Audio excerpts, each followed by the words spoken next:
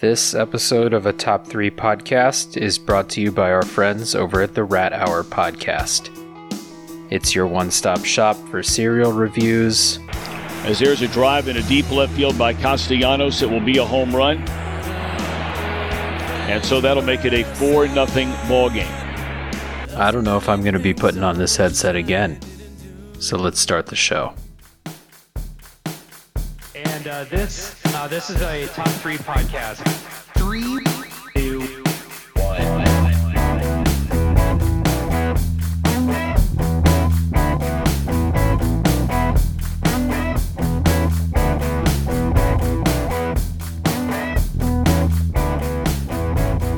What's up, everybody? Welcome to a Top 3 podcast, where we honor the time-old tradition of listing our favorite things and arguing about it. I'm Dave. Today I'm joined by 3 guests. First, we've got Alan. Hi, guys. Taking Aaron's place today is Craig. Craig's here. What's up? I'll try my best. And fan favorite Bloodbath McGrath. Ahoy, hoy.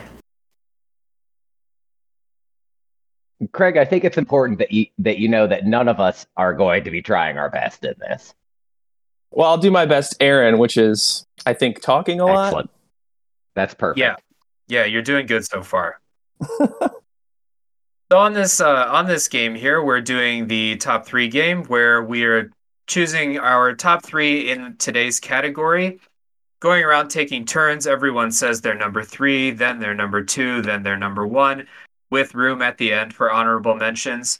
Our topic today is the top 3 albums that got us through high school.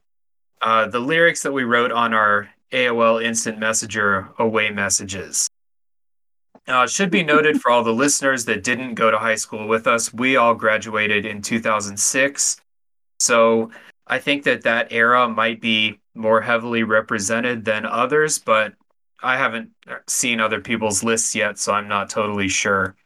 Before we start, we kind of want to talk about what was going on in the music scene at that time, because as I was putting my list together, I was noticing there's a bunch of weird shit that was really popular all at the same time, kind of as it compares to what's popular these days. As far as I can tell, I'm fucking out of touch, so I just think that this was a super weird time in music history, kind of like a transition period.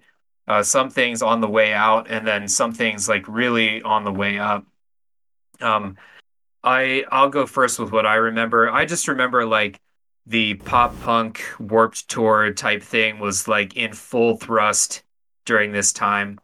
I remember going to Warped Tour with with Craig for sure, and our friend Rat from the Rat Hour. Remember going to Warped Tour. We tried to go to Warped Tour one year with Alan, and Alan told us that we could just buy tickets at the gate, and so we drove up to Cleveland with that knowledge in hand, and we could not buy tickets at the gate. So did we drive up to Cleveland? Yeah, we for sure did. I mean, how else would we have gotten there? I shouldn't have told you that then. Yeah, I mean that was a waste of everybody's time. We still had a good time. Oh, what sure. a dick move. What'd you guys Stood outside do? the fence and listen, just press your face up against the chain link fence at the venue. I think we did some of that. We walked around downtown and tried to prevent Aaron from starting fights with homeless people or something like that. Or not not starting fights, more saying things he shouldn't and getting his ass kicked. By malnourished homeless people. Yeah, he got yelled at by the by Red, but kept trying to give him a $20 bill or something, and there was a the ticket taker said, nothing over a 5. Yeah, the ticket taker at the Cleveland RTA was not having any of Aaron's bullshit. That's what I remember from that. So, I mean, did we really have a bad trip? I don't think so. Yeah. Anyway, I remember most the pop punk stuff, the Warped Tour. Of course, then the real popular stuff that was going on, Eminem was still at the top of his game, in my opinion. Linkin Park was still there. Pink, 50 Cent, Usher, all of them were topping the charts at the time. But then you had these weird little like blips where like Evanescence had a top 10 album, and then like Fall Out Boy was like really high on the charts and stuff like that. That's what I remember the most. What do you guys remember? Well, to build upon what you're saying, Dave, in our corner of the Midwest, everybody got back into I mean, at least at our school. Do you guys remember everybody being back into like classic rock? Like that Yeah, was like absolutely. a huge thing For for sure, like yeah. a year. Like kids at the cafeteria were like openly discussing like the first three Led Zeppelin albums and like the Beatles and Jimi Hendrix and the Doors. Like it was not unusual to see a girl walking down the hallway in like low-rise jeans and Rolling Stones t-shirt. So I mean that was the thing, and then like obviously like indie rock was huge. My dad about like I was like, all these people are into Led Zeppelin all of a sudden, and he was like, yeah, thinking that we were very unique in terms of the timing of it. He's like, I think everyone in high school does that at some point, like it's unavoidable. So I always wondered if it was a weird recurrence for like our age group, or if it was just like this is a part of growing up, is like you have to like Led Zeppelin for 2 months of your life at a minimum. Yeah, I think that's definitely a phase because like if people start growing up and they're like, oh shit, I like rock, I like the way it sounds, and they go and like do the barest minimum of research into like, oh, rock, they'll find Led Zeppelin and AC/DC and the Beatles and stuff like that.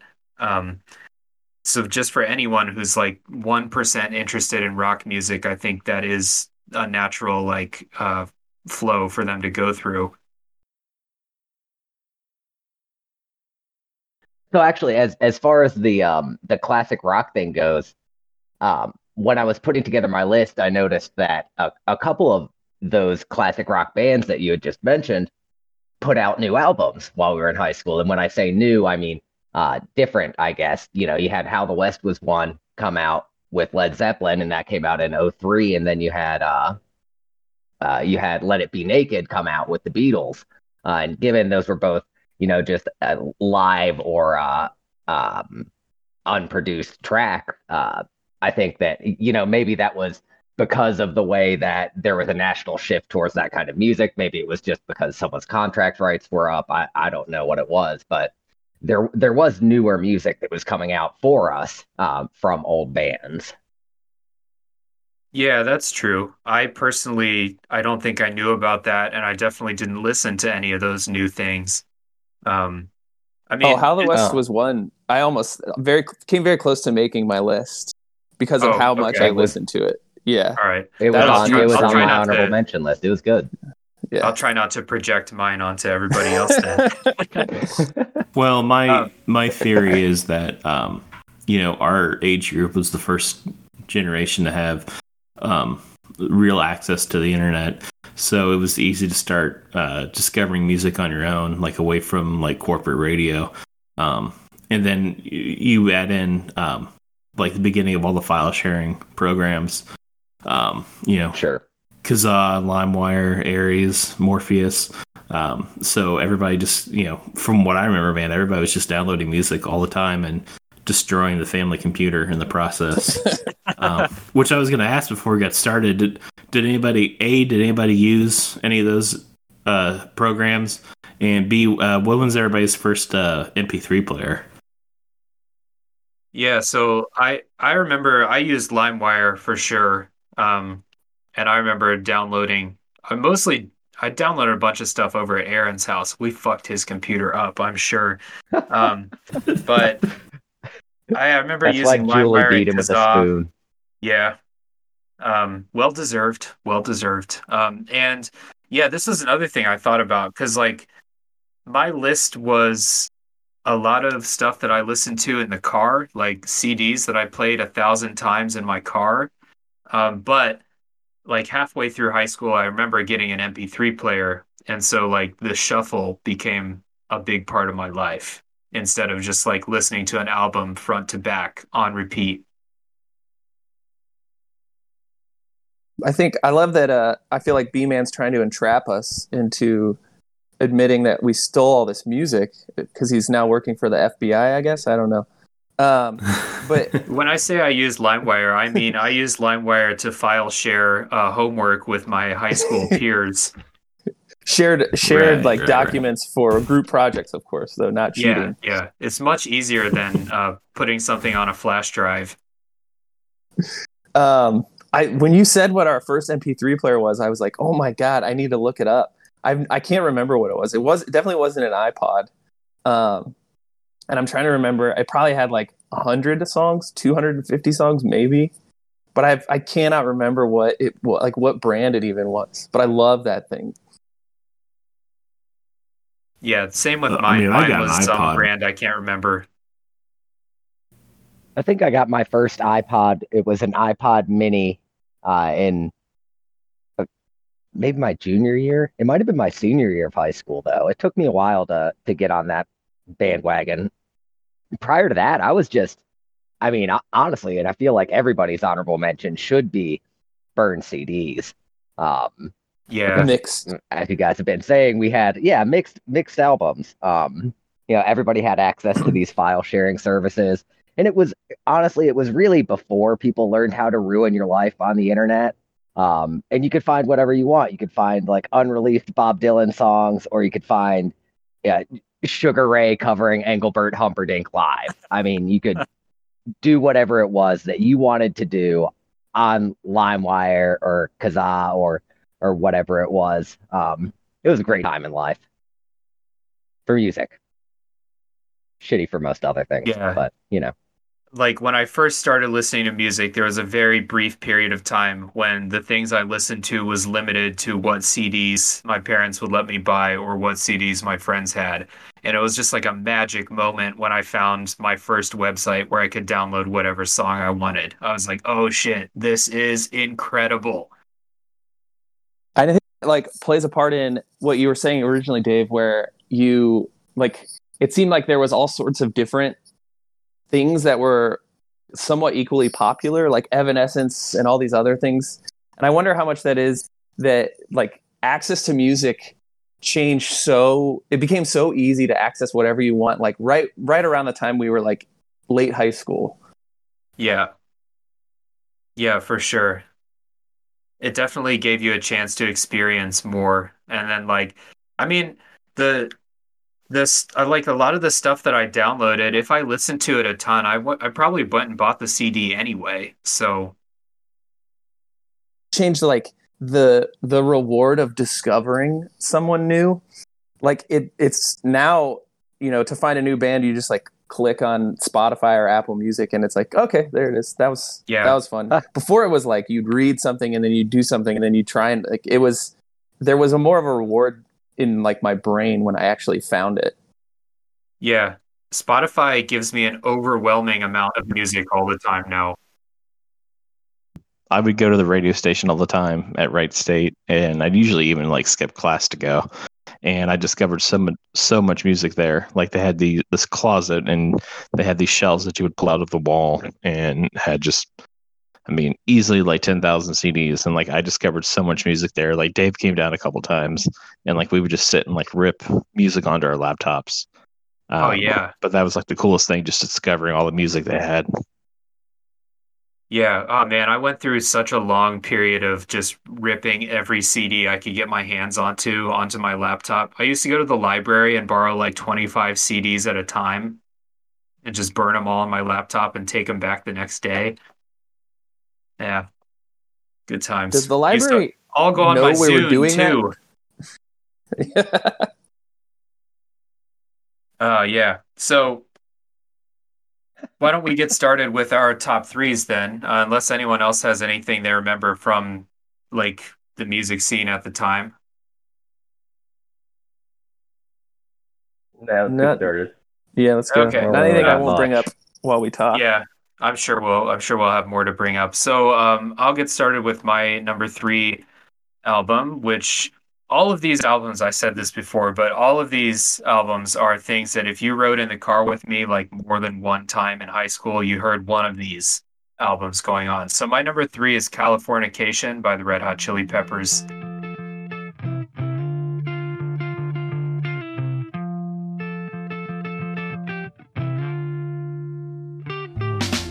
scar tissue that I wish you saw. Sarcastic Mr. Know It All. Close your eyes and I'll kiss you, 'cause with the birds I'll share. With the birds I'll share this lonely view. And with the birds I'll share this lonely view. And push me up against the wall. Young tuck girl in a... This one, like, I listened to before high school because I remember seeing the music video on TRL where it's like a video game, and it was like at the time it was like the single coolest thing I'd ever seen before. For sure. If you go back and look at it now, it looks like an N64 game, but like it's still pretty cool. And yeah, I love that album. It's like it's weird. That album has a few songs that are like some of the worst songs I've ever heard. Which is like the Red Hot Chili Peppers experience, I guess. But like the top songs on that album really make up for it. I played bass in high school and college, and I started playing bass in high school, and so finding the Red Hot Chili Peppers and hearing Flea play bass was just like, okay, this is my favorite band now. And I remember I spent hours trying to learn the bass line to Californication, the title song. And my mom used to like make fun of me every time she heard me say it. She should like tease me in a nice way for it. Yeah. So like, yeah, this album's great. We saw them live, I think in maybe 2006. Me and Aaron went and saw them live. That's right. I picked Aaron over you guys. How's that make you feel? Well, he's such a music fan. It makes perfect sense. Yeah, he's such a music fan. He had to like quarantine himself away from this podcast. We'll give Aaron's picks at the end because I think we all know what they are. Yeah, for sure. So yeah, number 3, Californication, Red Hot Chili Peppers.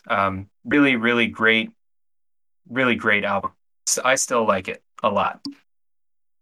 I considered a few Chili Peppers albums for my list. But my issue was, just like you just said, every single Chili Peppers album, there are songs on there that you just don't ever want to hear again.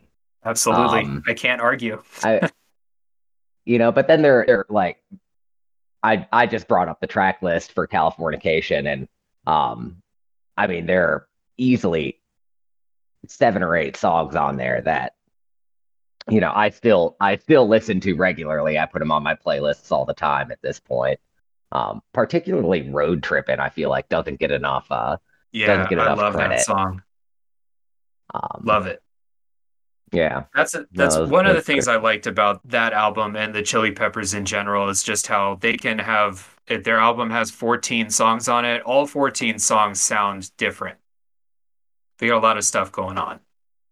I just looked at the track list. If I had to like place in time these songs, I would not have said Scar Tissue and Other Side were on that album. I would have thought they were like much earlier than that.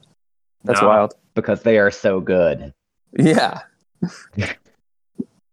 I love the Chili Peppers even to this day. That being said, like I feel like I can a whole lot these days, beyond like, kind of like greatest hits level stuff. I don't know, dude. That album is great though. Like it's probably like their last really, really good album. Stadium Arcadium came out when we were in high school, and I thought that album still do, but like, dude, Californication, like nothing tops the level of just the songwriting. Like everything that came after that, because I remember like at the time, the one that came out after that, by the way, I remember you, Dave, telling me how you didn't quite understand like what they were going for at that point on, which like you're totally right. That sort of popular alternatives for back in the 90s, it was way more unique and kind of they just sort of did their own thing, and I feel like everything they did afterwards was a real like shift towards just mainstream. They were already super mainstream after like Blood Sugar Sex Magic was like the biggest album ever, I think. But right, like they turned they weren't like a funk band anymore. But what I like about it is like maybe their singles weren't like that anymore, but there was still some funky shit on every single album after that. Yeah. Yeah. So Well, and that's I my think that number was like the three. trend too. That was like the trend too, where they like everything they wrote about was about California. Like obviously that album is like heavily like, every album they've ever done. Yeah, and It's they've like the only thing they know continued how to. that to this day. Yeah. Yeah, one more thing about the Chili Peppers. I'm happy to hear that John Frusciante is back in the band. And I'm excited to hear what they have coming out. Like I still like their new music, listen to everything that comes out. So I'm Did excited you to hear listen to what the comes last out album? next. Yeah, I did.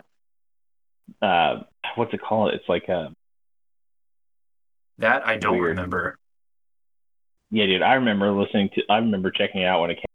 Like, dude, this is bizarre. Shout out to Rick Rubin, um, Yeah. the producer for Red Hot Chili Peppers, and also like pretty much everybody else that we've all loved for the last 20 years or so.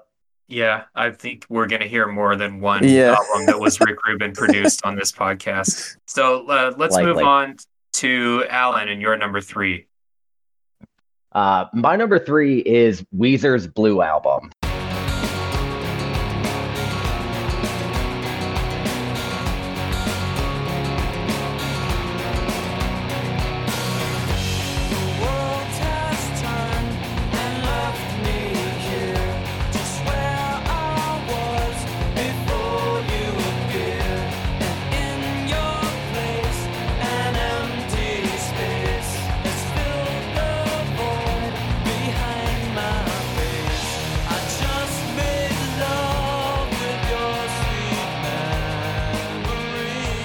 So when I was running through this list, I couldn't really figure out how I wanted to do it because, like we had said earlier, mixed albums was really what I went for. So I looked for albums that I listened to straight through regularly, and the Blue album was one of those albums. It's one of Weezer's, I think it's one of their earlier albums, but I don't have their track list pulled up.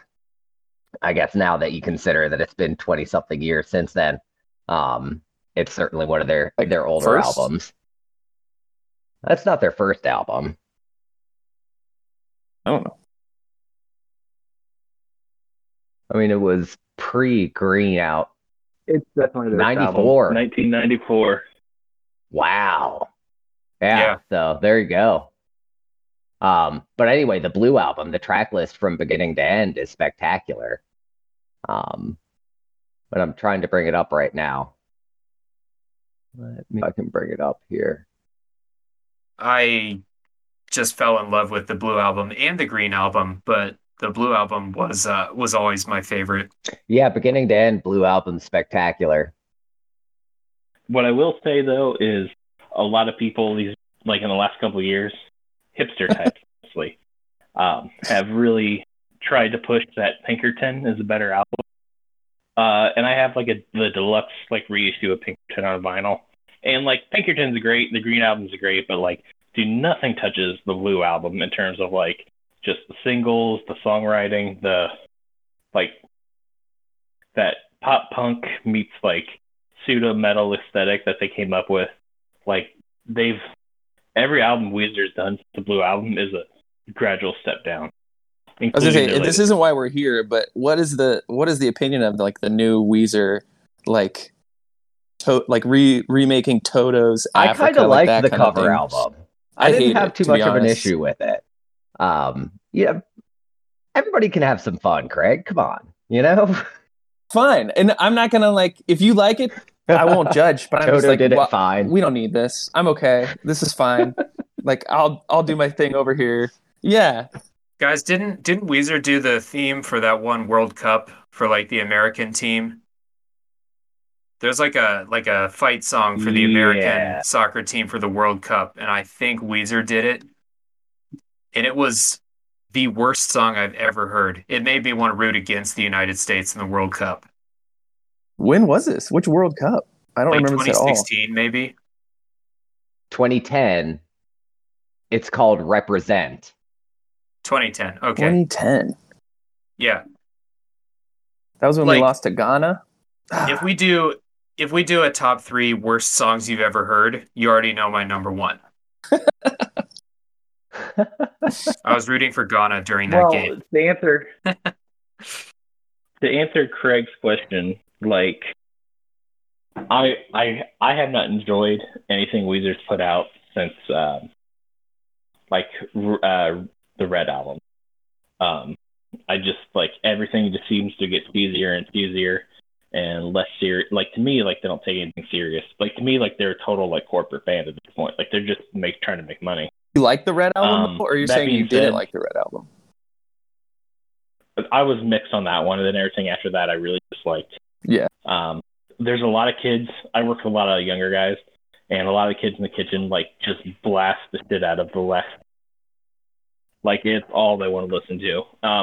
So I mean, I've heard a lot of it. Like I wouldn't say it's like the worst music I've heard in my life, but it's such a step down, dude. Like that first, dude, I'm just telling, like that Blue album. It's like so unique and like so much. It's not even like nostalgia at this point. Like it's just so well crafted and like perfectly produced.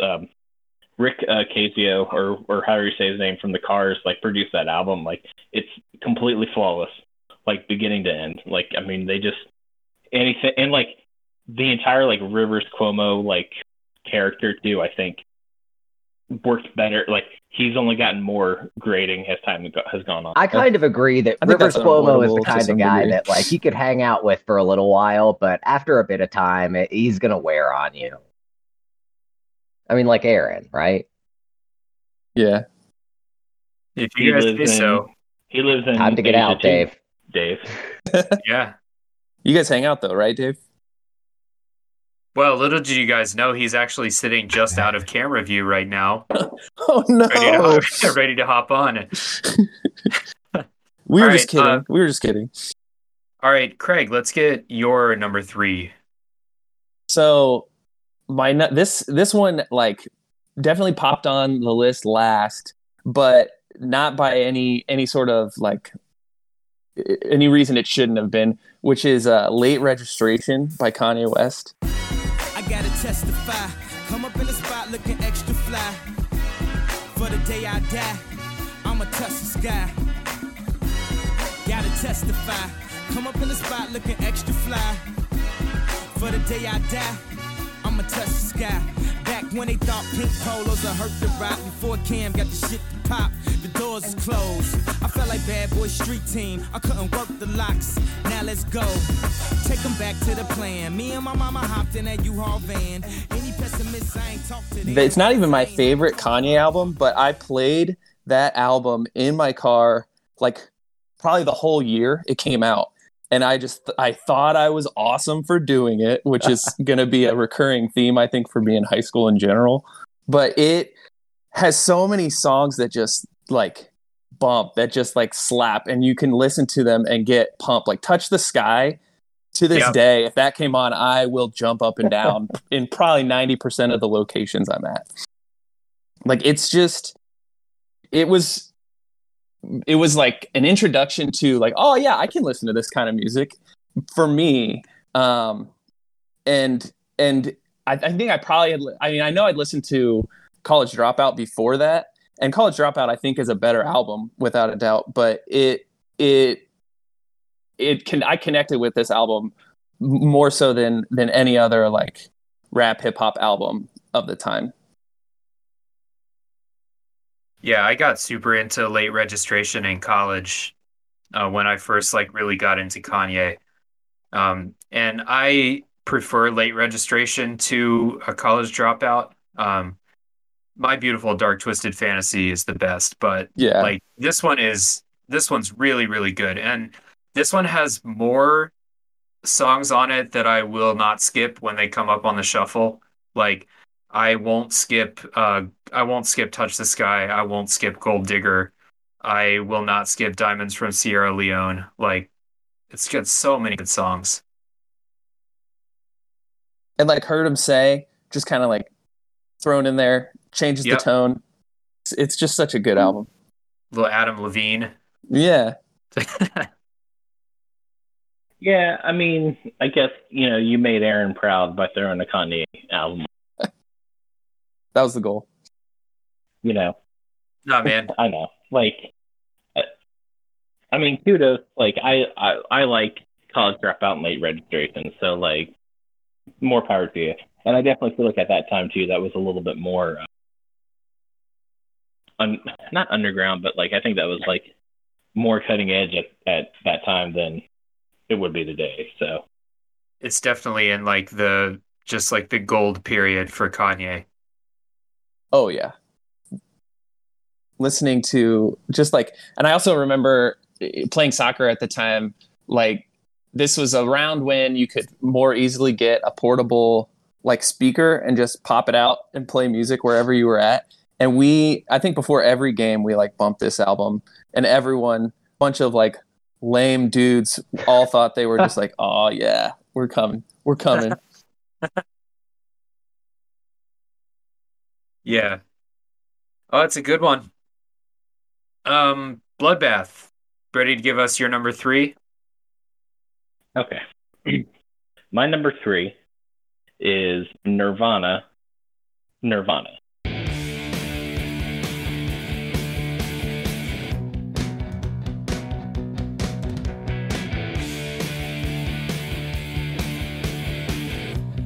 Come on over, do the twist. Oh, I do it and have a fit. Love you so much, you made me sick. Come on over, do the twist.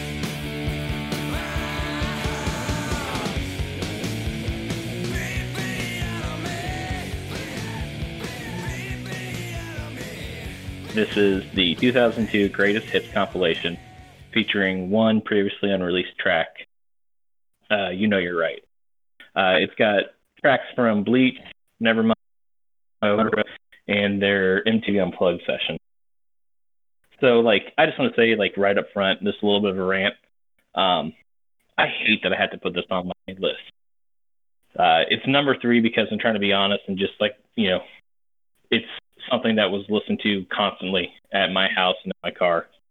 I really, like, 2016 me sort of hates Nirvana. I don't hardly ever listen to Nirvana anymore. I don't think that, like, the band itself is, like, terrible, but, like, I just have some, like, gripes about it. I just hate how much, like in the last, like, 20 years, like, people have just, like, become these, like, you know, they worship Nirvana and they worship, like, Kurt Cobain. First of all, like, most of Nirvana's songs are covers. Like, most every song of theirs is a cover. Bleach has a couple covers by, like, the band The Shocking Blue. There's a Melvins cover on there. Nevermind's the only album that doesn't have any covers on it. Like, their MTV Unplugged album is, like, 90% covers. Like, Nevermind as an album is basically a rip on, like, a whole bunch of underground hardcore bands. I challenge anybody listening to this right now, go and check out Living in the 80s by Killing Joke, and then listen to the song Come As You Are off Nevermind, and explain to me how Nirvana did for that. Beyond that, man, I just, like, I hate the mythologizing that we have with Cobain. I don't understand the obsession people have with him. I honestly don't find him interesting. The fact that, like, we published, like, his scribbly, like, bullshit journal is, like, really, really I read weird. that shit in high school too. Yeah, I mean, like, he's a good lyric. Like, don't get me wrong. Like, I mean, like, this album is on there for a reason. But, like, you know, for example, I've watched 5 different documentaries about female musicians from the Seattle grunge era, and all 5 of them claim to be the person that came up with the title "Smells Like Teen Spirit." Catherine Hanna from Bikini Kill says she did it. The bass player from Throwing Muses says it was her. The drummer from L7 says that she was the one. And then obviously, like, Courtney Love says that she came up with it. So, and my whole point is always, like, who cares? Like, I don't understand why we obsess over this person and this band the way that we do.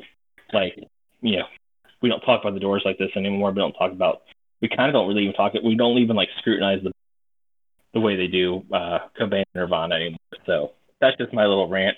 Aside from all that, like, I listened to this album so many times that I'm pretty sure I actually broke the CD.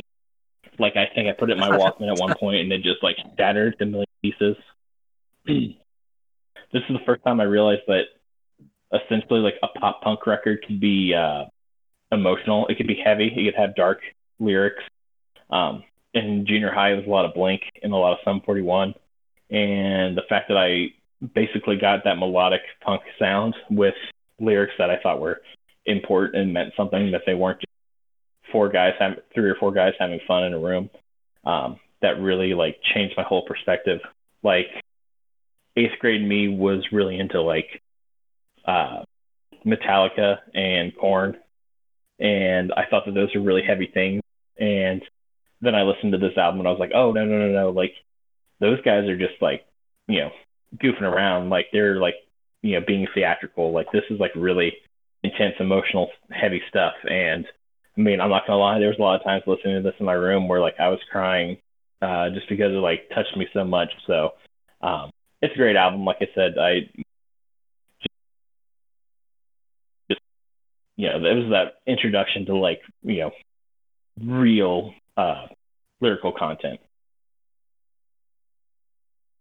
Yeah, I think, like, the reason they're mythologized so much is because we didn't get to see them, like, grow old as a band or, like, break up a few years later, which they probably would have, or, you know, end up like, best case scenario, they end up like the Foo Fighters, where they're still going, they're still touring, but they just play their old songs on their tours, and they make a new record every now and then, and, like, they play those songs for a little while, and then they'll go back to playing the old ones because that's all anyone wants to hear anybody anyway. So, like, I don't know, we didn't get that, like, desperate cling to, like, stay relevant and stay at the top with them. They just, like, they were just done. That's why I think that they're held up like that. I mean, I get it from that perspective. I mean, I know why it is. I think that it's in this time, at this point, you know, 2021. You have to have a certain amount of angst in your life time to let it go to really be into Nirvana, I think, and what Kurt Cobain was peddling. Which is why teenagers are all about Kurt Cobain and Nirvana. Right. You know, I mean, and at this point in life, I think that a little bit of perspective kind of makes Nirvana seem a little bit more like the whiny bitches that they were. That's just my 2 cents, man. But I will say, greatest hits albums, though, nothing to be ashamed of about naming a greatest hit album. I mean, those were top notch. I honestly, I didn't even think about adding them on here, and if I had, my list probably would be much different. Yeah, same. I didn't think about that either. And had I thought of that, the Creed greatest hits would probably be way up there on my list. The pre-Alter Bridge days. That's not a joke, by the way. That I don't understand that, Dave. I just don't. No, I unironically like Creed, and I always have. Scott Stapp poster in the bedroom and everything. I did have a Creed poster. Yeah. Like, yeah, ripped open button-up shirt, standing on the ledge of a cliff. The wind, it's like hurricane force winds, all of it. All right. Yeah, I loved Nirvana in high school too, and there's still a few songs from Nevermind that I really like because they rock really hard. I really like the song Breed, and I listen to that a lot because it rocks. But I don't listen to the angsty Nirvana songs anymore because I just can't give a shit anymore. I mean, I'm a well-adjusted adult, as you guys can hear on these podcasts. I don't really need Nirvana in my life anymore. I mean, I'm the same, but I will say I think Cobain's, like, greatest contribution is being a music nerd. He really understood a lot of, like, indie rock and underground music, and he really propelled a lot of other people into stardom. Like, there's a whole trend of, I call them, like, Cobain wore these guys on a t-shirt so they got a record deal bands. Like most famously, like Daniel Johnson and like Half Japanese. Like nobody heard of these guys, and then he like wore their shirt on stage. Not saying they became like huge stars, but like they got some notoriety for that. So I mean, that's at least a cool thing. Yeah, and anytime, I'm sure any band that Nirvana covered one of their songs just immediately got a little bump from that. Yeah, the Meat Puppets had like a pretty decent album in the '90s, purely because the TV set was like 10 Meat Puppet songs. So yeah. All right. So Nirvana. Let's move on to number twos. And I will give my number two, which is Dookie by Green Day.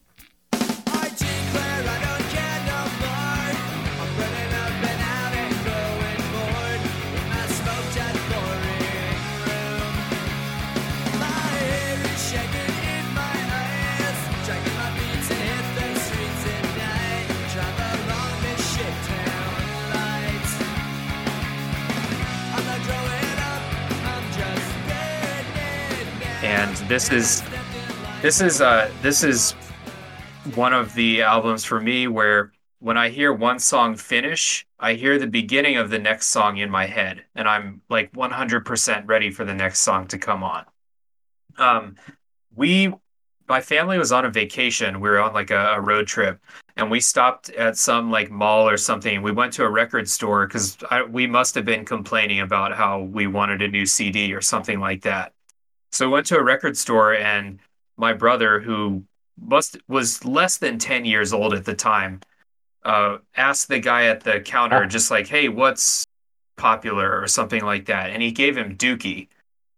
And so my parents bought it, and I took it from him immediately and listened to it the entire car ride home, and like just fell in love with it and fell in love with Green Day.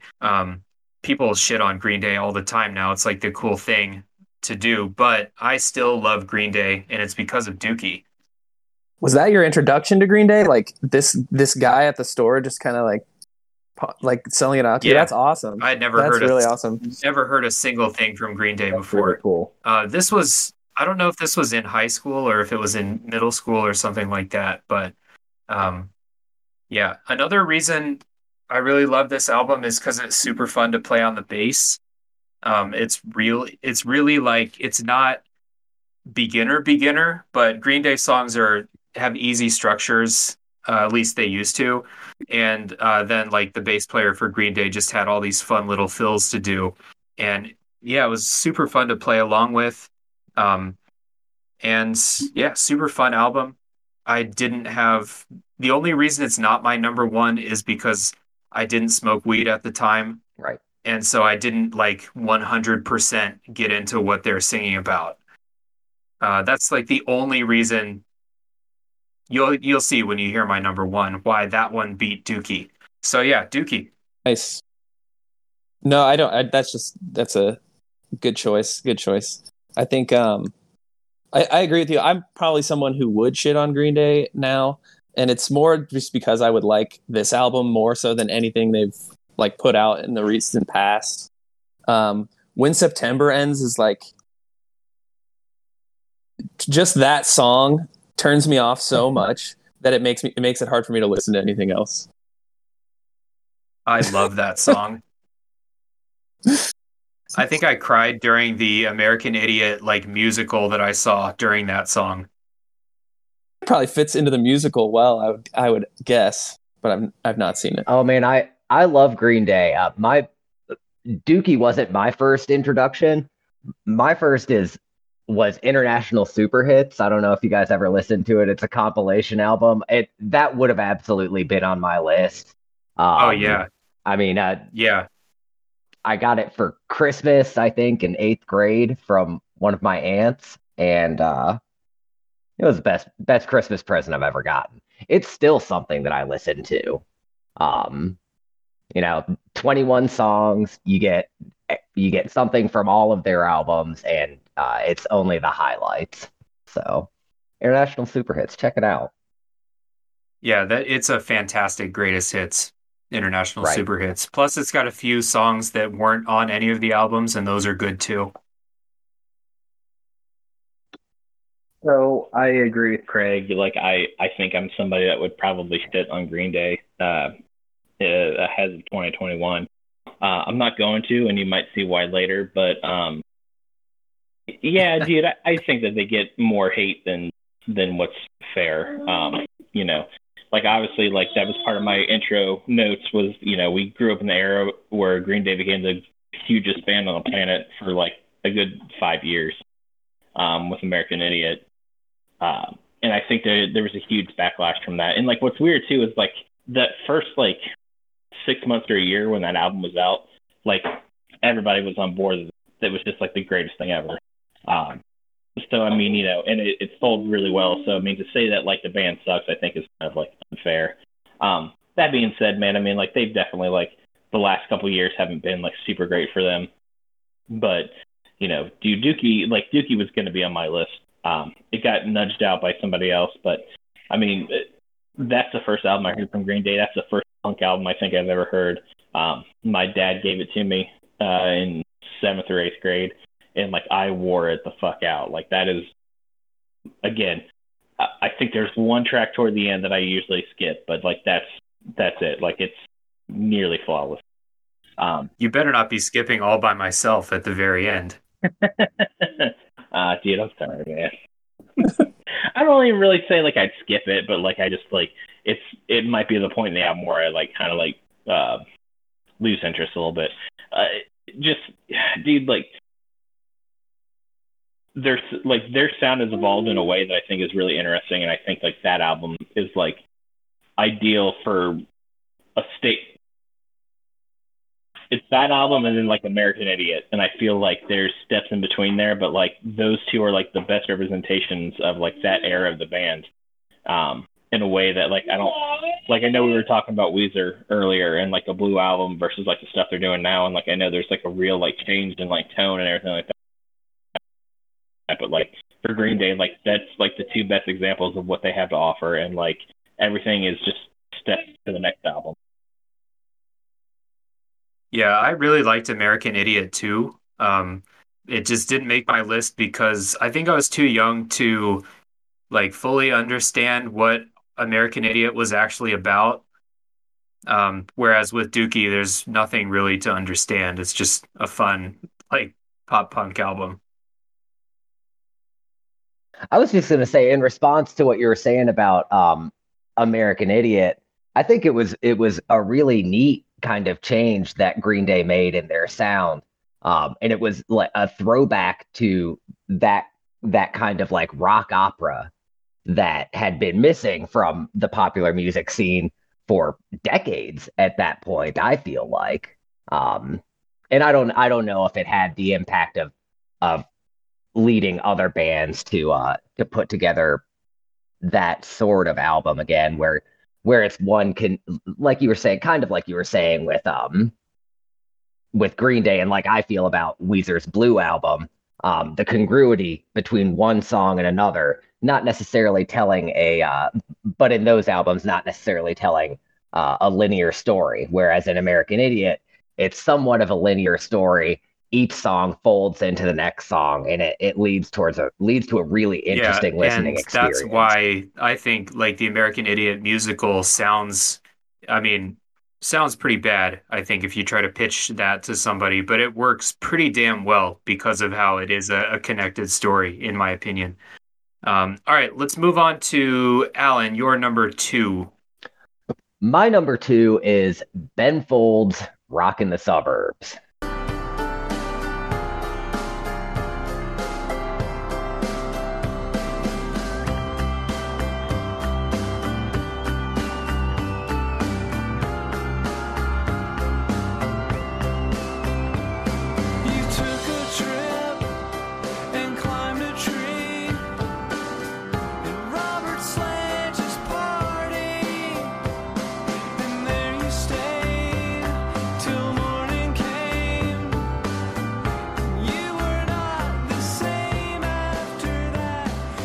I don't know if I don't know who's a fan, who's not a fan.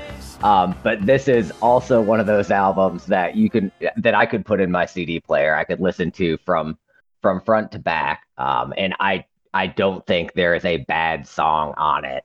For those of you that don't know, Ben Folds does sort of a piano rock thing. He's probably big enough. I don't know. I don't talk to people, so I don't know who anybody listens to. But he's probably big enough that people have heard of him before. Yeah, I think so. But yeah, I mean, beginning to end, this album's fantastic. You don't have any minute and a half long songs. You don't have any 8 minute long songs. It's just a pretty simple, easy listening, quick paced. And yeah, I really liked it. Dude, if we were doing a list of like albums I heard as a young child that I now listen to and think, wow, like just think of like really great albums you heard as a child. They're like self-titled album from 1995, the Ben Folds 5 album is so good. It's like it's another one that is just like front to back, like great songs the whole time. Just rocking the cassette in my dad's, I don't even remember, terrible car. See, my parents didn't listen to music. And so it was a weird thing for me to pick up music. I lived in between Ohio and Mississippi and then back in Ohio. And so there was this whole weird cultural shift. And because my parents didn't listen to music outside of my mom listening to the Beatles, almost everything I listened to until I came into this, into like high school in Troy, essentially, junior high and high school in Troy, was just the Beatles. And so then, once I think I started listening to Ben Folds, I think I got Rockin' the Suburbs in maybe 10th grade or something like that. And I still have it. I still have it in my CD case. It's got its own sleeve. Ben Folds is a blind spot for me. I mean, I've listened to him a little bit, not super heavy. I like them. They're on the list. I don't know if you guys are like me. There's always like a rotating list of like, oh, I gotta check this out, or oh, I gotta listen to this more. They're always on there. I just haven't made it around yet. Same. Yeah, I have absolutely nothing to contribute to this, except I think I've heard Ben Folds do some fun covers of songs before, and Bitches Ain't Shit. Yeah, I think so. Bloodbath, didn't Ben Folds produce that William Shatner album? He sure did. The one that we always play. Yeah, the one that has the Common People cover on it. It's fucking great. Anyway, that's Ben Folds' greatest contribution to music is that William Shatner cover of Common People. Sorry, Alan. He would agree with you. Yeah, I think he would agree. Would. All right, let's get Craig, your number 2. So my number 2 is definitely another album that just like stayed in my car CD player for another 6 months when it came out. And it's also so it's Taking Back Sunday, Where You Want to Be, which was like summer of 2004.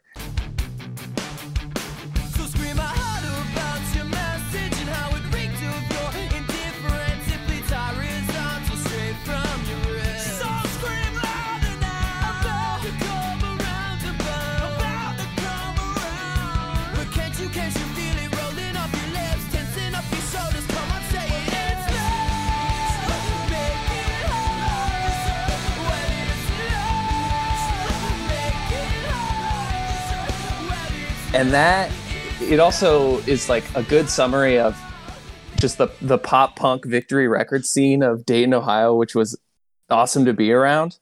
Like we all know our Hawthorne Heights, cutting our wrists, blacking our eyes, we were all doing it in 2004, of course. But just being like, it kind of felt like we were connected to that scene, and like the various shows we would go to would have probably like some Victory Records bands. And so like that plus just the energy of this album, like I have very vivid memories of like driving my grandpa's Buick Park Avenue, like probably too fast on like the country roads of Miami County, like going to jump off bridges into the rivers, like bridge jumping when it was very big. And just like blasting this album. It was great. What'd you say? Like over at Sugar Grove?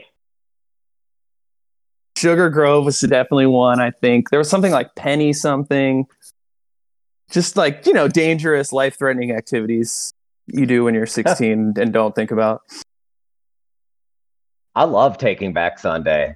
Still, I mean, I think that instead of Where You Want to Be, I'd pick Tell All Your Friends. I think was the album before that.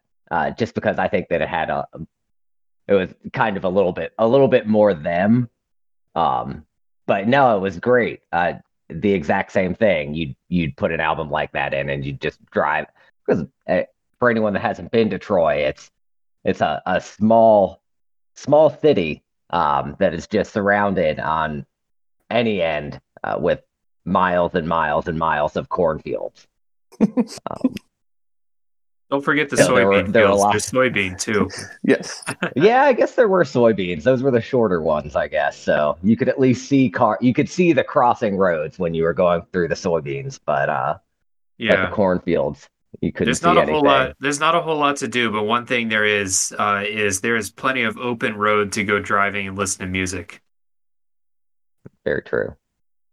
And I will also say, Taking Back Sunday is they are still putting out music, and it is still good. Like it's this very similar sound, so it's not like they're changing a bunch, but it's all still good. Like if they came to town, I would go see them again. Like I think I saw them in probably like 16. I don't remember, but I saw them live, and it was just as good as if you would have seen them. I mean, I didn't see them at Warped Tour because we were at the Warped Tour the year after, but I'm sure it was like just as energetic, just as good. Like they're still making good stuff. Craig, I like you, so I'm not going to say out loud that I think Taking Back Sunday is the worst of all the pop punk bands. Oh shit, I said it. Sorry, dude. Oh no. I love pop punk, but Taking Back Sunday's vocals were so grating to me. I could never do it. Well, so the thing about Taking Back Sunday is they kind of crossed that line between pop punk and emo a little bit. They weren't your pop punk band. I mean, when you talk pop punk, to me, you're talking about Sum 41, Blink 182, things like that. And Okay. Taking Back Sunday, they started making that shift from pop punk to emo that I think kind of opened the door for a lot of these other bands that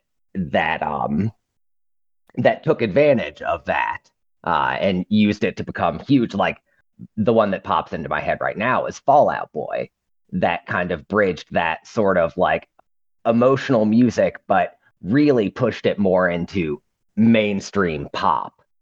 I agree. So- I honestly I wouldn't even necessarily, they're in the pop punk category, but I wouldn't, that's not where I would place them. Like they're closer to like alternative indie, like they're closer to like post hardcore than they are to a lot of pop punk stuff sometimes. Not with the vocals, but like with the sound otherwise, I feel. Right. Maybe that explains it. I was listening for one thing and getting another thing. yeah, I agree with Craig. They're a little bit more in that spectrum of the post-hardcore band. They really are like pop punk. I'm really late to the game on Taking Back Sunday. We went to a music festival in Chicago a few years ago, and they were on the bill, so I checked them out just to kind of get acclimated a little bit. In fact, I think it was Riot Fest, and I think they actually had a playlist on Spotify, so I listened to that before going. Yeah, dude, I love them. Like, I wouldn't say like I'm at the point where like I recognize all the songs and stuff like that, but they're definitely a band I think I made fun of people for listening to in high school that now I'm like, okay, I get it. Like 100%, like egg on my face for sure. Them and like I hear what you're saying, Dave, because I feel like Coheed's kind of the same way. Like for a long time because of the vocal. And then once I kind of just got over it and let it happen, like I was like, oh geez, I feel like I've just missed out so much. All right. Well, why don't we get Bloodbath your number 2, and here's something you didn't miss out on. Segue, baby. Let's do it. All right. My number 2 is The Violent Femmes, self-titled. their 1983 debut.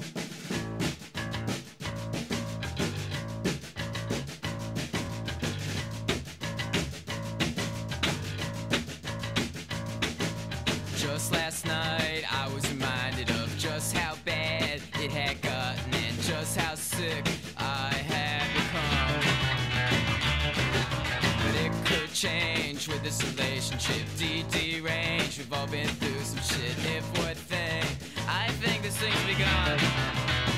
Oh, tell me now, what do I have to do? Oh, tell me now, what do I have to do? Oh, tell me now, what do I have to do? It was 10th grade. I was probably driving home in my 95 Ford Aerostar van and probably giving everybody under the sun a ride home because I think it would take me 2 hours to finally get home after giving, 50 kids a ride. Absolutely. That's how I got people to like, yeah. I was 103.90X played it, and I heard it and I was like, dude, this is so cool. Blister in the Sun. They were playing Blister in the Sun, but like at that time I had no idea what it was called. So like I just remember hearing it, trying to find it. It was like 2 or 3 times, throughout the next month of hearing it come on the radio before I finally caught the title. And I think it was like the first album I downloaded on iTunes. So I mean that's kind of like my history, but it's one of my all-time favorite albums. I've got it on vinyl right now. I was listening to it to get ready for this list. It was like, oh my God, I cannot believe how amazing this album still stands up. The whimsical, kind of quirky, offbeat musical stylings, the sort of manic vocal delivery, everything about this is like pure, like insane, like punk rock and roll, filtered through just this kind of artsy, offbeat, kind of beatnik quality. Some of the tracks on, obviously like Blister in the Sun's on there. That's like their big hit. Kiss Off, which is like a really nice epitaph of like frustration and the rejection of love. Please Don't Go, which is a really like fun like kind of love song. And I also feel it's like a prototype for like a lot of that classic 90s dynamic kind of slap bass. Like most, early grunge artists, like, there's a lot of languid kind of bass heavy music. And I feel like this is a track that a lot of people use as an influence in that. Added Up is awesome. It's like just full punk rock. Prove My Love is probably my favorite song on the album. It's also like, I feel like everybody thinks this band is like purely acoustic, but like there's a lot of guitar on the album. And then like Good Feeling is like one of the saddest love songs I think I've ever heard. So, yeah, man, 16-year-old me was all about this, and I still am. Yeah, I've only heard Blister in the Sun, but Gnarls Barkley covered one of the songs from that album, and I love that song, but I've never heard the original version. Crazy. I should go check it out. Gone Daddy Gone. Gone Daddy Gone, yeah, that's the one. I just looked that up and I was like, is that the same Gnarls Barkley thing? I've not heard. Yeah. I've like don't know anything about this band, so I'm gonna check it out. The Gnarls Barkley one is good, and I'm very much over CeeLo Green at this point in my life, so I should go check out the original. I mean, dude, Yeah. I'll make a playlist. I didn't start listening to Violent Femmes until a little bit later in life. I didn't listen to them in high school, but they have put out. I mean, that album in particular is excellent. Good Feeling. That's the song that you just mentioned. Yeah.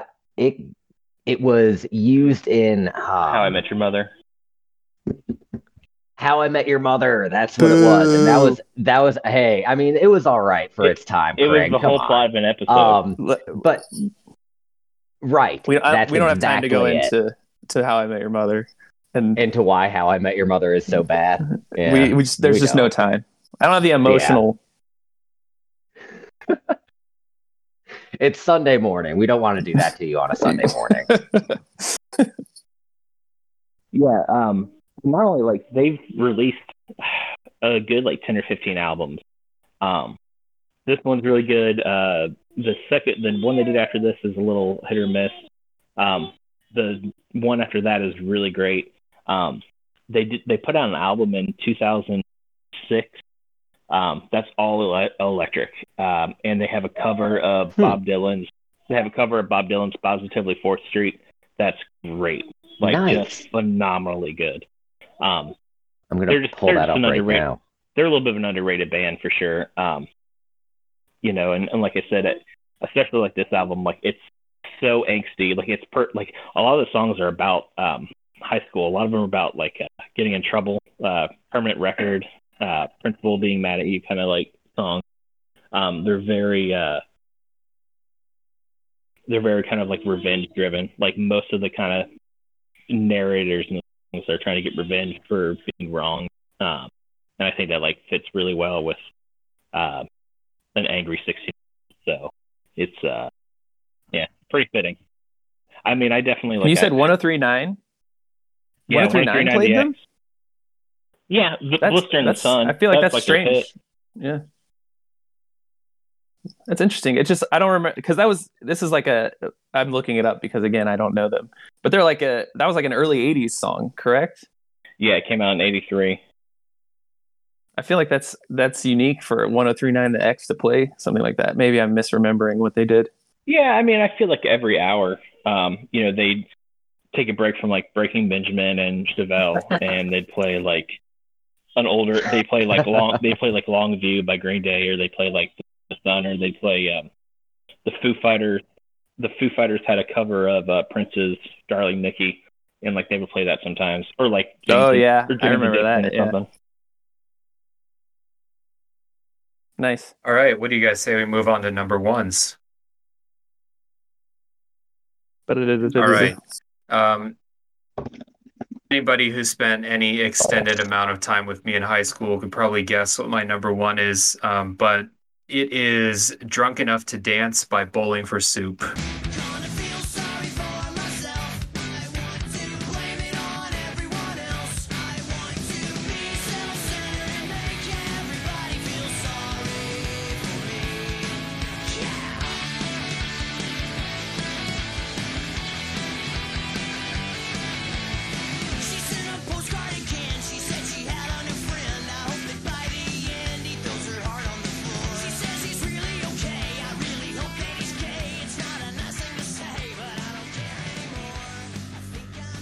I still listen to this album front to back like once a month when I'm walking to school or something like that. It is it's in my opinion it is like one of the best pop punk albums ever made. Every single song on it is just a fun pop punk album. Yeah, I don't have really much else to say. It's just like 15 straight breakup songs that are fantastic with one rejected song thrown in there for a little mix up. This is another one. Like I was going on a road trip with my family and I asked a friend of ours, Tara Dame, for a recommendation, and she recommended this album. So I went to Walmart and bought it, and I listened to it like 55 times on this road trip. And it's another song where even to this day, when one song finishes, the beginning of the next song plays in my head. I'm ready for it. Just super fun, happy songs, even though they're singing about like breakups and stuff and, you know, women that ruin their lives and stuff like that. It's a happy band, and they've always been a happy band. I went and saw them like maybe 5, 6, 7 years ago. They're still awesome live, having a great time. And this is just like one random example of how like weird this time in rock history was. Like Girl All the Bad Guys Want, which is on this album, is maybe one of their biggest hits. No, 1985 is their biggest hit, I would say. But Girl All the Bad Guys Want was nominated for a Grammy this year, which would surprise people if they like didn't think too hard about it, because I feel like Bowling for Soup's kind of faded a little bit, and their fans are still listening. They're still touring and stuff like that, still putting out albums and stuff. But yeah, Girl All the Bad Guys Want, nominated for a Grammy. Fucking love Bowling for Soup. I still do. This album is perfect. I will not hear anything otherwise. So let's hear it. If anyone else, this is one where I'm not even sure that like lots of other people listen to. I just want to let you know, Dave, if it makes it any better, there's a handful of 22-year-old kids in Huber Heights that listen to Bowling for Soup at work. Hell yes. What are they listening This to? album- Are they this- listening to like Girl All the Bad Guys One in 1985? Yep, those two songs in particular. All right, the kids are all right, Bloodbath. The kids are all right. They're okay. Yeah, I mean, I like this band enough. Like, I know that you were a fan of it. I know that we covered a lot of their songs. We did. I'm not like the biggest fan. I don't think I've ever bought any of their albums. To me, they're good. They have a little bit of that quality of, like, a lot of their songs sound like parodies or like joke songs, and it's just a personal. I don't super get into that. Like, I like Weird Al, but like that's about where it ends. I like a bunch of like silly songs. I'm not totally into. Not that, but like they are good. Like they're really, they are a special. I'll agree with you. Their later albums, like maybe 2 or 3 albums after this one, they started to have more and more like straight up joke songs on there. This one was like 100% pop punk singing about girls the entire album. Right. Did you know 1985 was a cover? It was written by what was that band? And it was written by the singer of another band who I can't remember at the time. It said SR71. I'm looking it up. Written by I don't the know this SR71 guy, one of the guys in that band. Interesting. I didn't know that. I only know that girl. I only know the 2 songs you've mentioned. Those are the only Bowling for Soup songs that I at least would know the name of. Paul McCartney also had a song called 1985. Was Paul McCartney also lamenting like the loss of Motley Crue on TV and stuff like that in his song? No, probably not. This was from Band on the Run, so I think probably not. I'd heard that Paul McCartney had lamented Motley Crue only privately. He didn't want to put it in his lyrics. That's true. It was too personal. That's diary stuff for him. So, this I remember I said like I couldn't 100% relate to Dookie because I didn't smoke weed. Well, I could 100% relate to like not having a girlfriend, which was what this album was all about. So, yeah, I was like right in the pocket for this one. I've seen Bowling for Soup twice. They put on a great show every single time. Yeah, just love Bowling for Soup. And I guess with that we'll move on to Alan's number 1. My number 1 is Enema of the State by Blink-182.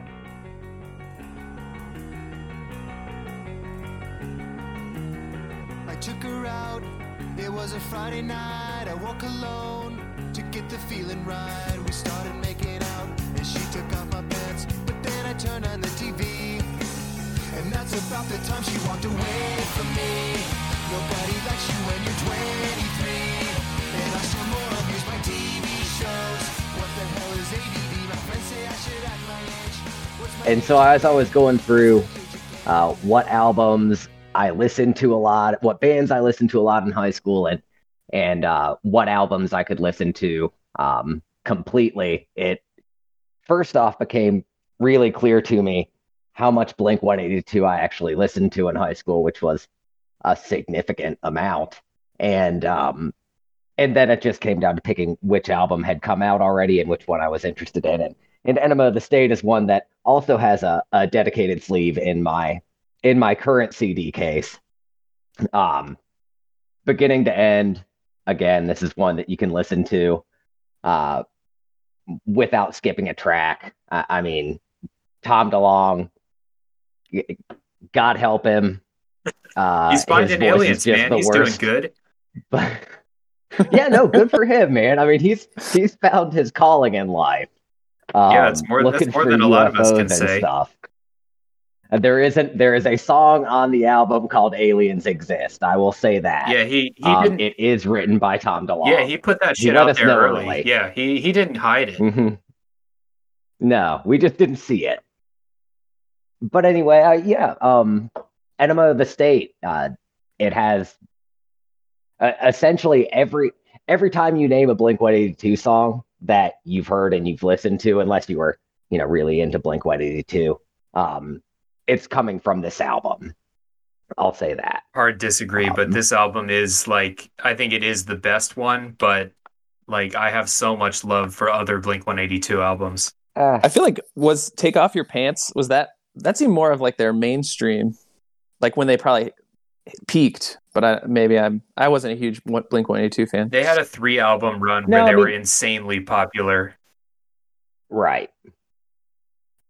Yeah. That was What's My Age Again. That was what made them incredibly popular. Adam's Song, That was their big one. Take Off Your Pants and Jacket was the follow-up to that, wasn't it? Yeah. And then I think so. The one after that, I think it was self-titled, had like some really big hits on it too. Yeah, I didn't like that one quite as much. Dude, I love the music video for First Date. Like, yeah. I downloaded that on my parents' computer with like a 56K modem or whatever it is. It probably took like a week and a half to download, but I watched it all the time. It was so fun. Yeah, Blink 182 had awesome, funny music videos. Like every one of them. Yeah, Alan, that's a good pick, man. Like Blink was more of a junior high band for me. I do appreciate them. I appreciate them more like today, probably. I like their earlier stuff, like Dude Ranch, Cheshire Cat, more than I like their more popular. But that's another band I think that gets a little bit more hate. They get a little bit more hate than I think they deserve. But like I also like they're like kind of resurgence in popularity the last couple of years is a big thing. Like I know a lot of like 25-year-olds who are obsessed with every time there's or not really a reunion show, but whenever they go on tour or like Warped Tour is over now, but I know a lot of kids who were just all about going to see them like 2 years ago, which kind of blew me away. I had no idea they were touring. I like they put out an album like every couple years, and I like it. I like their new stuff.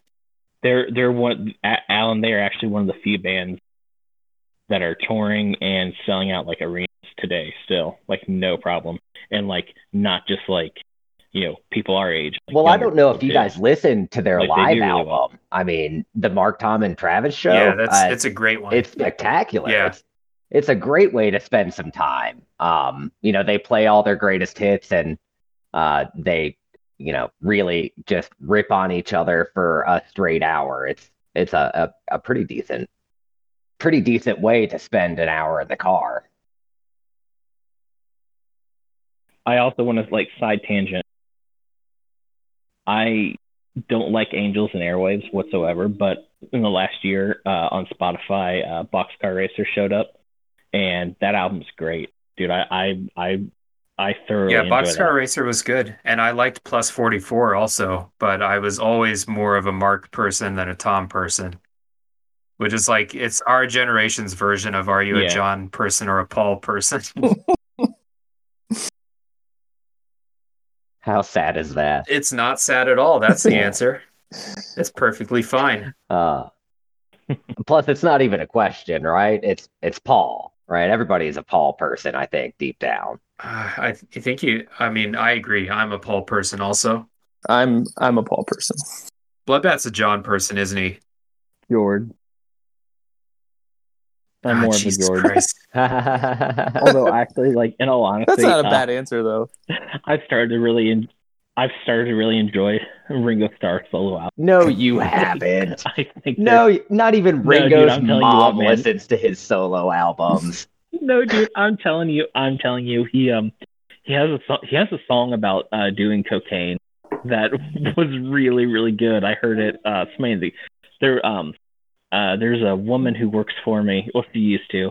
And she's a little bit older, maybe in her mid 50s, and she had a playlist of like some like deep Ringo Starr cuts, and I was like, this is pretty enjoyable. I'm not saying that Ringo's stuff is like the worst thing you're ever going to listen to in your life. I'm just saying that it was bad enough that even Ringo Starr's own mother wasn't going to listen to it. All right. Well, next time on a Top 3 podcast, tune in for Top 3 Ringo Starr deep cuts. Let's get Craig. You're number one. To answer that question, though, I will say like I'm probably more Paul than John, but that's neither. I think here nor- everybody is. People say they're John because they want to sound interesting. That's exactly right, Yeah. Greg. Anyway, so my number one album is probably like, I mean, it's very top of most lists. Like my all time list, I would have to put it, which is The Strokes' "Is This It."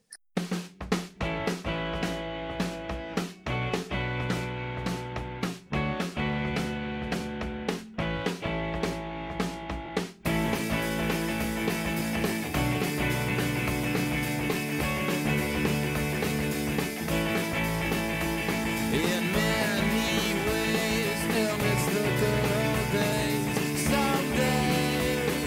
Someday, yeah, it hurts to say, but I want you to stay.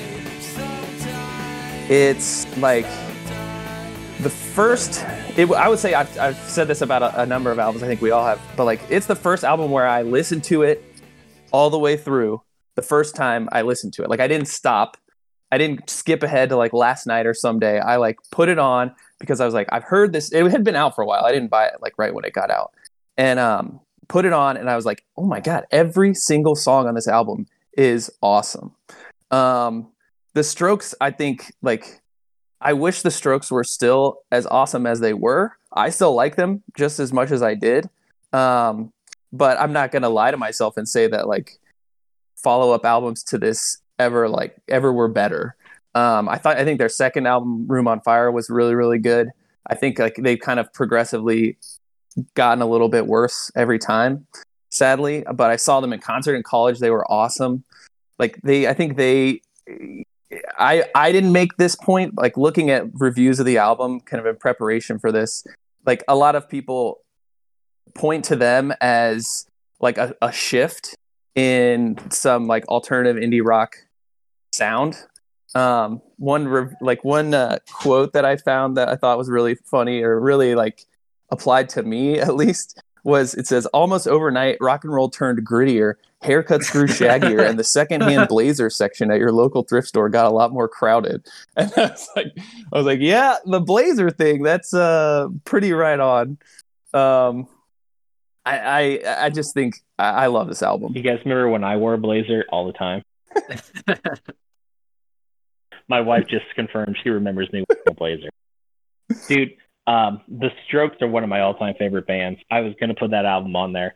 I just like, quick story. Like I knew that album had come out. I've seen the TV, and like I just didn't even think anything of it because that was like 2001. And yeah, September 11th, 2001. Yeah, well, they were the musical guest on Mad TV, and they played. They might play like Last Night or something like that. But the second song they played was New York City Cops, because that didn't come up. They didn't wind up on the album because of September 11th. And I remember like watching them play that, and I was like, dude, these guys are awesome. What the hell am I missing? And I went out and I think like probably second album I got on, and it was great. I freaking love that album so much. And just also, Craig, real quick, like I know you said, you know, your thoughts on like the follow-up albums. What do you think of the one they did last year? So I liked it. I mean, there's to me, it's they have, when I listen to their follow-up albums, they always have good songs. It's just not every song is good. So there's always like more recently there's like filler songs that I just don't know the point of it being on the album, and I don't know that any there's no way they were all like, yeah, this is gold, let's put it on here, or it like serves a purpose on the album. That's kind of the issue I take with it. But every album they've had has a hit song on it. It's not always been a hit, but there's like very good songs. Yeah. And I just want to say, like, last thing I'll say about it, I think I introduced Alan to the Strokes too, because it was college. We were in his truck driving. I'm not going to say what else we were eating spaghetti. But, I specifically downloading played, songs illegally. Yeah, eating spaghetti. I specifically played this album for him, and he had never heard the title track, "Is This It?" And I was like, dude, you got to at least hear the song. I remember we sat in silence. And he was like, "Okay, dude, this is just awesome." I remember you really enjoyed it, dude. That's funny because I pulled up these track listings on this album, and I don't think that I've listened to the Strokes in years. So am I missing out then? I mean, my brain barely functions, so I apologize for not remembering listening to this album You initially, have too but much bird law in your head. I do. I have all that. Well, you're missing out. You're missing out if you don't listen to this album still. And it's their most recent album is it's surely worth a listen. Like it's good. Okay, It's got some good songs at least. I'll add it onto the list there. The first three albums are probably like their best. The first two probably like are almost equal. The third one's a little bit of a dip, but I still think it's really good. Then they were like on a hiatus for almost 2 years, and then they started coming back, and it's a little hit or miss. Huh. Yeah, they like in terms of their comeback, I do think that if anything, this most recent one is on like an upswing to me. Like it's better than the stuff before it for the first time in a while. For me, like I recognize I can hear what it is with this album that everyone loves so much, but I don't like the whole album the way that lots of people do. For me, the Strokes are a band where first three albums and you cut 4 songs off of each one and make a greatest hits. I'm all about that, but I'm not any more into the Strokes than that. But those, like that greatest hits album would be incredible. I think that's a really fair point. One thing I do like about the Strokes is that like 10 million bands have come after and tried to sound like the Strokes, and no one sounds like the Strokes. Right. Well, and I think what's like a little bit more unique about the Strokes is that they're kind of quintessential New York. I know that sounds like really cheesy to say. It sounds like, a real journalist kind of like perspective, but they're definitely taking like the Stooges, like television, like Lou Reed, and a lot of those New York bands, the '70s, like they're kind of repackaged and fusing their sounds together, and that's really kind of where they and there's a lot of bands that try to copy the Strokes, but like I do think the Strokes are like one of the few bands, like you hear every couple of years you'll hear, and it's like their sound is like pretty unique. Like there's not anyone at that point that sounds like them. I mean, obviously like people can copy them, but one of those bands I can always point to be like they have it's like special. Yeah, I definitely don't think it's like weird to put emphasis on like them being from New York. I think I put stock into that kind of thing too. Yeah. All right, Bloodbath, let's get your number 1. All right. My number 1 is Nimrod by Green Day. Hell yeah.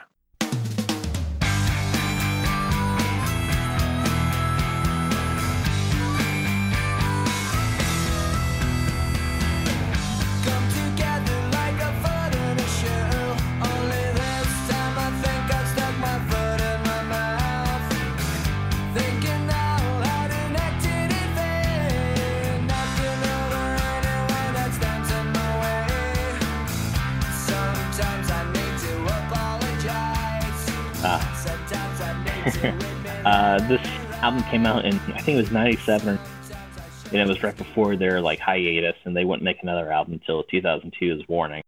Like we said earlier, like obviously we grew up in an era where like the biggest band of all time, one of the most commercial bands of all time. Obviously we've already talked about a lot of the bands. And like as I've grown older, I've definitely through college and afterwards, I've discovered a lot of more authentic, quote unquote, bands. Black Flag, Husker Du, The Replacement, The Clash, all these other bands that people can point to and with a little bit more credibility. But like the reality is like this band was like really important to me at a time as it was like I think all of us. when it comes down to it, like this is like the best written Green Day album. They have the best lyrics out of anything that like there's nothing even close. These songs still like the biggest like reason for me picking this is like not only did I listen to it a lot in high school, like I still listen to this album every week, at least a couple of tracks. They resonate with me now more than like ever before. Just like a couple like the Grouch, like that's the Grouch is me. It's a song about growing old, like being an old man, and like I relate to that at 34 more than like ever before. The song Uptight, it's got the lyrics, perfect picture of bad health, and I think that's me 100%. Full, having some self-loathing and frustration over your own bad decisions. The song Walking Alone is my favorite on the album. Just kind of being your own worst enemy and having expectations on how to behave and not being able to process the ability to make positive changes all the time. And then also too, you have like some hidden gems in there, like Hitching a Ride and King for a Day, which like really showcase like a totally different type of sound for the band. Versus their kind of standard 3-chord punk rock usual thing. And then like on top of that, like, I think it's like a perfectly produced album too. It's not as dirty as some of their other, it's not as like dirty or lo-fi as some of their earlier. And I think that's really where the charm comes from, because, if the album were to be a little noisier or dirtier or rawer, some of the nuances I think would get lost. Like one of the reasons I really like this album is, all three members of the band, they have a lot of presence in the album. Like they all play off each other really nicely. And I think it gives a lot of depth and character to the album. So like when I listen to it today, all those people, the three members in that band, their interlude with each other, I think really comes across as another element of the album. And then beyond that, man, I think Billy Joe Armstrong gets a lot of flack for his guitar playing, and I think it's on this album. I think a lot of, it is very rudimentary, but I think his flair on the guitar, what little bit there is, his like technique, I think really does shine through, and I think it makes a little bit more of a standout versus their others. So I love Nimrod. Worry Rock, I think, is probably my favorite song on that album. That's a great one. That's a great one. Yeah, like I put Dookie on my list, but I listen to Nimrod just as much as I listen to Dookie. It's I love it front to back just as much as I love Dookie. I think Dookie just got me first. That might be the thing that puts it over the edge. And I like Bloodbath said, I like there's a lot more variety in like the type of sounds going on Nimrod compared to Dookie. So it's really good stuff. Well, and like to me, Dookie is just a great album. Like that one's, amazing front to back. There's a lot of different, Warning, the album they came out with after this, I think to me is really special. Like I like that one a lot. And then the one before this, Insomniac, I think is like one of their most underrated albums. Like people don't talk about it very much. So like I think this kind of era, like there's a lot of special albums that they did, but like I said, none of them like quite gel the way this one does. And again, it does kind of come down to a lot of like presentation, and I think that's where they stand. That's where this one stands a little bit more. Like I said, the production and the kind of nuance between the band. I think it's special in that way. I think it's a little bit more objectively better. And, I know we said something earlier about American Idiot, and that one is also very special in that way, but like it, even with like as unique as that is and the change in their sound became, it's still, there's just still something about this album, like I said, 20 or 30 years after the fact, like it holds the test of time. I think this will be remembered better than American Idiot and another. Maybe among people who like dissect it, but I don't see any way that like popular culture remembers this at all, really, outside of Green Day fans.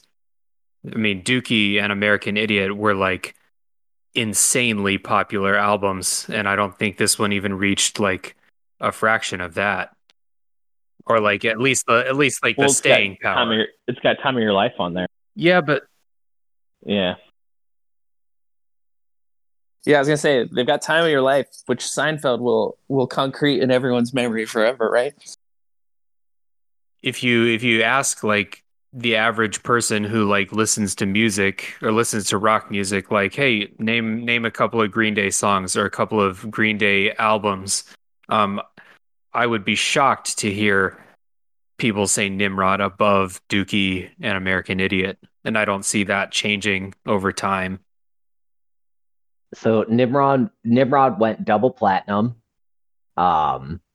Peaked at number 4 in Canada. Shout out to Canada. And peaked at number 3 in Australia. I mean, I'm not trying to say it wasn't popular. It's just like, I mean, I'm not saying anything negative about it, really. It's just that Dookie and American Idiot are like so untouchable in like rock history at this point. It reached number 10 in the US, it looks like. So, yeah, I mean, I guess all I was saying is that it did have some popular success. You know, it wasn't just like a niche thing for Green Day fans. You know, I mean, if it gets to number 10, then you know that's maybe like I didn't word what I was saying very well, but yeah, it was the next one. Nimrod was after Dookie, though, right? Right. I think it probably got some of that success. I'm not saying it's bad, and I'm not one who can really talk about Green Day, but I remember when it came out, people, you know, buying it as a result of Dookie too. Dookie was in 94, Insomniac in 95, Nimrod in 97. Okay, right. There was one more. Yeah. Yeah, Nimrod's great. Love it. Big fan. Let's get into honorable mentions, and we'll kind of go quicker with the honorable mentions. My honorable mention is Anthem by Less Than Jake. Solid. I listened to this album like so many times. For those who only know Less Than Jake on like a passing level, this is their most popular album, I think. It's got The Science of Selling Yourself Short and She's Gonna Break Soon, which are probably still their 2 most popular songs. But this is like a transition album for Less Than Jake, into like full pop rock with a few ska type songs on it, as opposed to their earlier music, which was like mostly ska type songs with a few punk rock songs. And I listened to this like all the time. And we mentioned that Warped Tour we went to earlier. I passed out from the heat twice in the same Less Than Jake set at that Warped Tour. They're such an exciting band. Like just insane energy all the time. Yeah, so that's my honorable mention is Anthem by Less Than Jake. Solid. We also passed out at was it like August Burns Red or something? I don't remember who it was, but like the loudest band of all time. Yeah, that was after the Less Than Jake set. Oh, Anthem was a great album. Yeah, I think at that Warped Tour we went there and we were either like underprepared for how much water would cost, or we were just like too proud to buy water. But it was like 105 degrees outside. Oh yeah, too proud, too poor, too like ignorant, dumb. Yeah. Yeah, that pretty much sums me up. If anyone knows me, I think it's a pretty good description. Yeah. Alan, what's your honorable mention? Well, I mean, I guess shout out real quick to Anthem by Less Than Jake because I listened to that album a lot as well. Um, I my honorable mention was American Idiot. I think that was probably the Green Day album that I listened to the most in high school. Um, again, considering Yeah, it's the one that came right, out. and again considering not including greatest hits albums, otherwise it would probably have been international super hits because Green Day got edged out of my top three, and I felt bad about it because I listened to Green Day a significant amount. So American Idiot came out when we were in high school. As Craig said earlier, there are some songs on there that really make you cringe a little bit, but I think all in all, the way that American Idiot changed Green Day. I mean, obviously they're a different band now than they were in the beginning, and I don't want to say that they're better or worse now than they were in the 1990s. But I think they're definitely just a different band. Well, their new music of the last 10 years or so is not it's not rock opera stuff anymore. They had a side project, the Foxborough Hot Tubs, and their new music is more Foxborough Hot Tubs songs than it is any like old Green See, Day I songs. didn't even know that Green Day was still putting out music now. I thought, Did they put out a single like last week? We're recording this like the first week of March. They put out a single like very oh recently. yeah, well, I mean, like, What was the one before that was good? What was it called? Like this was like last year, maybe sometime. The single that came out, I liked it a lot. The one that comes to head is Revolution Radio, but that could have been 5 years ago with the way that my memory works. Yeah, man. Revolution Radio was like 2 or 3 years ago, and then there's another album Right. that came Yeah, out there's last another year. one. And like Green Day actually has a whole bunch of side projects. Billy Joe, in particular, he's got a band with his wife and kids. He's got solo stuff. They had the network. He's got in the '90s. Yeah, well, in the '90s, they had Billy Joe had another band with the guy from Filter called Pinhead Gunpowder, and they're pretty good. He sings, plays guitar. Yeah. In that. So, yeah, and like, I mean, the like cringe factor on that, I think, is it's definitely there, but it also too is like a little over. Like, it's not. I'll say not in those songs' defense, as someone who likes those songs, like the American Idiot is a continuous story, and there's going to be like big peaks and there's going to be valleys and different changes in mood. And if you take one out of context, which they did, making it a single, like I'm not totally defending them, but it is taken a little bit out of context from the whole like album itself. But we've already litigated Green Day. This is like our fourth time going through the Green Day thing. But I love American Idiot. It's a fantastic album. I still listen to it straight through. It's one of those like you guys said, I don't often listen to just one song from American Idiot. I listen to the whole thing. Agreed. All right, Craig, what's your honorable mention? My honorable mention is "In the Airplane Over the Sea" by Neutral Milk Hotel. It is an album that I listen to like pretty like a lot. It was I'll cop to like stealing it. It was one of the only one on this list that I like downloaded illegally. I'm sorry, Neutral Milk Hotel. They could have used that money too, Craig. I know. I was a kid. I didn't know what I was doing. It's an album that like it was one of my first introductions into like, so like growing up, to me they're not the same sound, but like the idea that growing up I listened to like Pavement constantly, and the intentional like low quality aspect of the sound I probably hadn't really reflected on until I heard Neutral Milk Hotel. Just like it's different than anything else I was listening to at the time, and it then like allowed me to branch off into a lot of different bands that I still listen to now, which includes them. So I couldn't. I was a long. It was a big debate for me internally, like who would be my honorable mention, but I had to go with them. It was a great album. I mean, I love that album. I have it on vinyl, which is sort of a waste because that album is so lo-fi and like blown out. Yeah. Like the higher quality of vinyl makes no difference. I don't know, man. We need to save that one for our indie rock podcast. I'd have too many things to say about it. It's good. I will. I'll admit. I was so put off by the band's name that I refused to listen to them for the longest time. It is the most hipster bullshit of a band name you could possibly think of. Like if you, I don't know, if you told a computer to make up like just, I'm so mad right now. I can't even think of a joke. But I have listened to it since then. It's pretty good.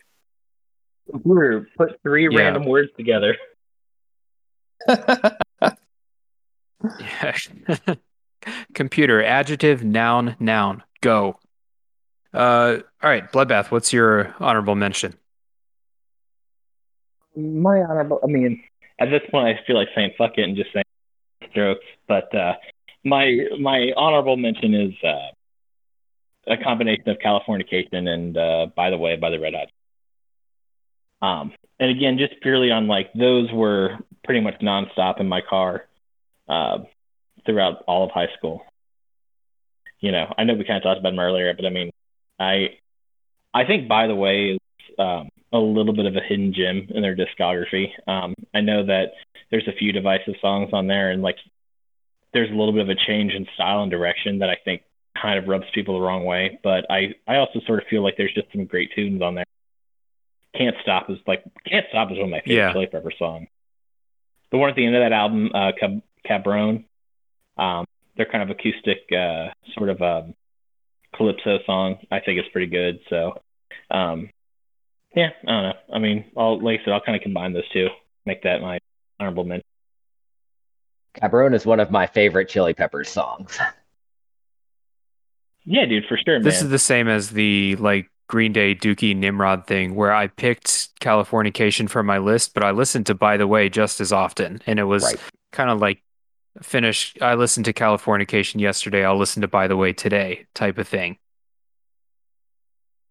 Yeah. I mean, that might be my afternoon today. I could think of worse ways to spend an afternoon. For sure. Also, I kind of feel like, again, going back to like Stadium Arcadium, because that one came out when we were in school. Like, I even feel like with that one, it's sort of like there's so many ambitious things that happen on that album. I feel like, you know, the two that I mentioned, I think gels really well with like having like well-written songs and like something to actually like put on there. Like Stadium Arcadium's a double album, and I think that was a little bit of a mistake. Both these albums actually I think are like relatively short, so I think it makes, you know, just for a better overall product. Stadium Arcadium is a long double album too. It's not like both sides have 12 songs. It's like 20 on each one. Yeah. Like 40 songs. They could have made it a three-parter. I like Stadium Arcadium too. I mean, like I think I've established that I'm a pretty big Chili Peppers fan. And like you said, Stadium Arcadium's got a lot of cool shit going on, like because they had 40 songs to try new ideas. That's Snows on that, right? That song is great. I watched a video on how to play that on guitar. It's beyond. It's like beyond difficult. Yeah. How do you think I felt trying to learn how to play any of Flea's bass lines? Yeah, but like I mean, I don't know. I don't know how to play bass, so I feel you.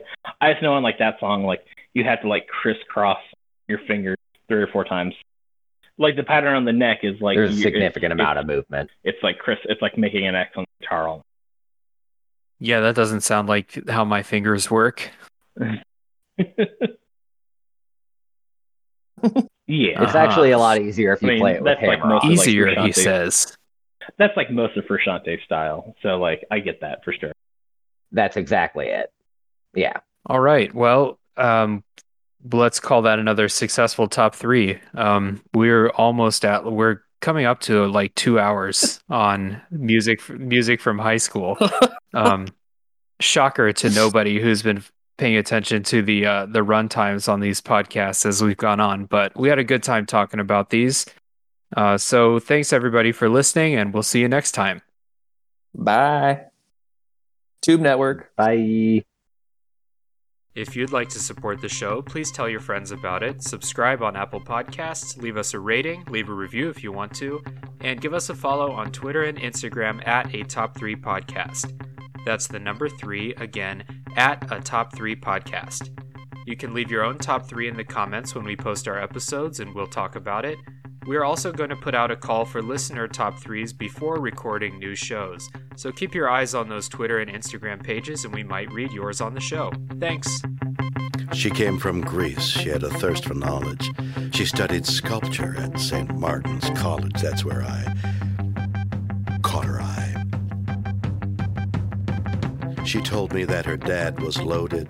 I said, in that case, I'll have a rum and Coca-Cola. She said, fine. And in 30 seconds' time, she said, I want to live like common people. I want to do whatever common people do. I want to sleep with common people. I want to sleep with common people like you. Well, what else could I do? I said, I'll see what I can do.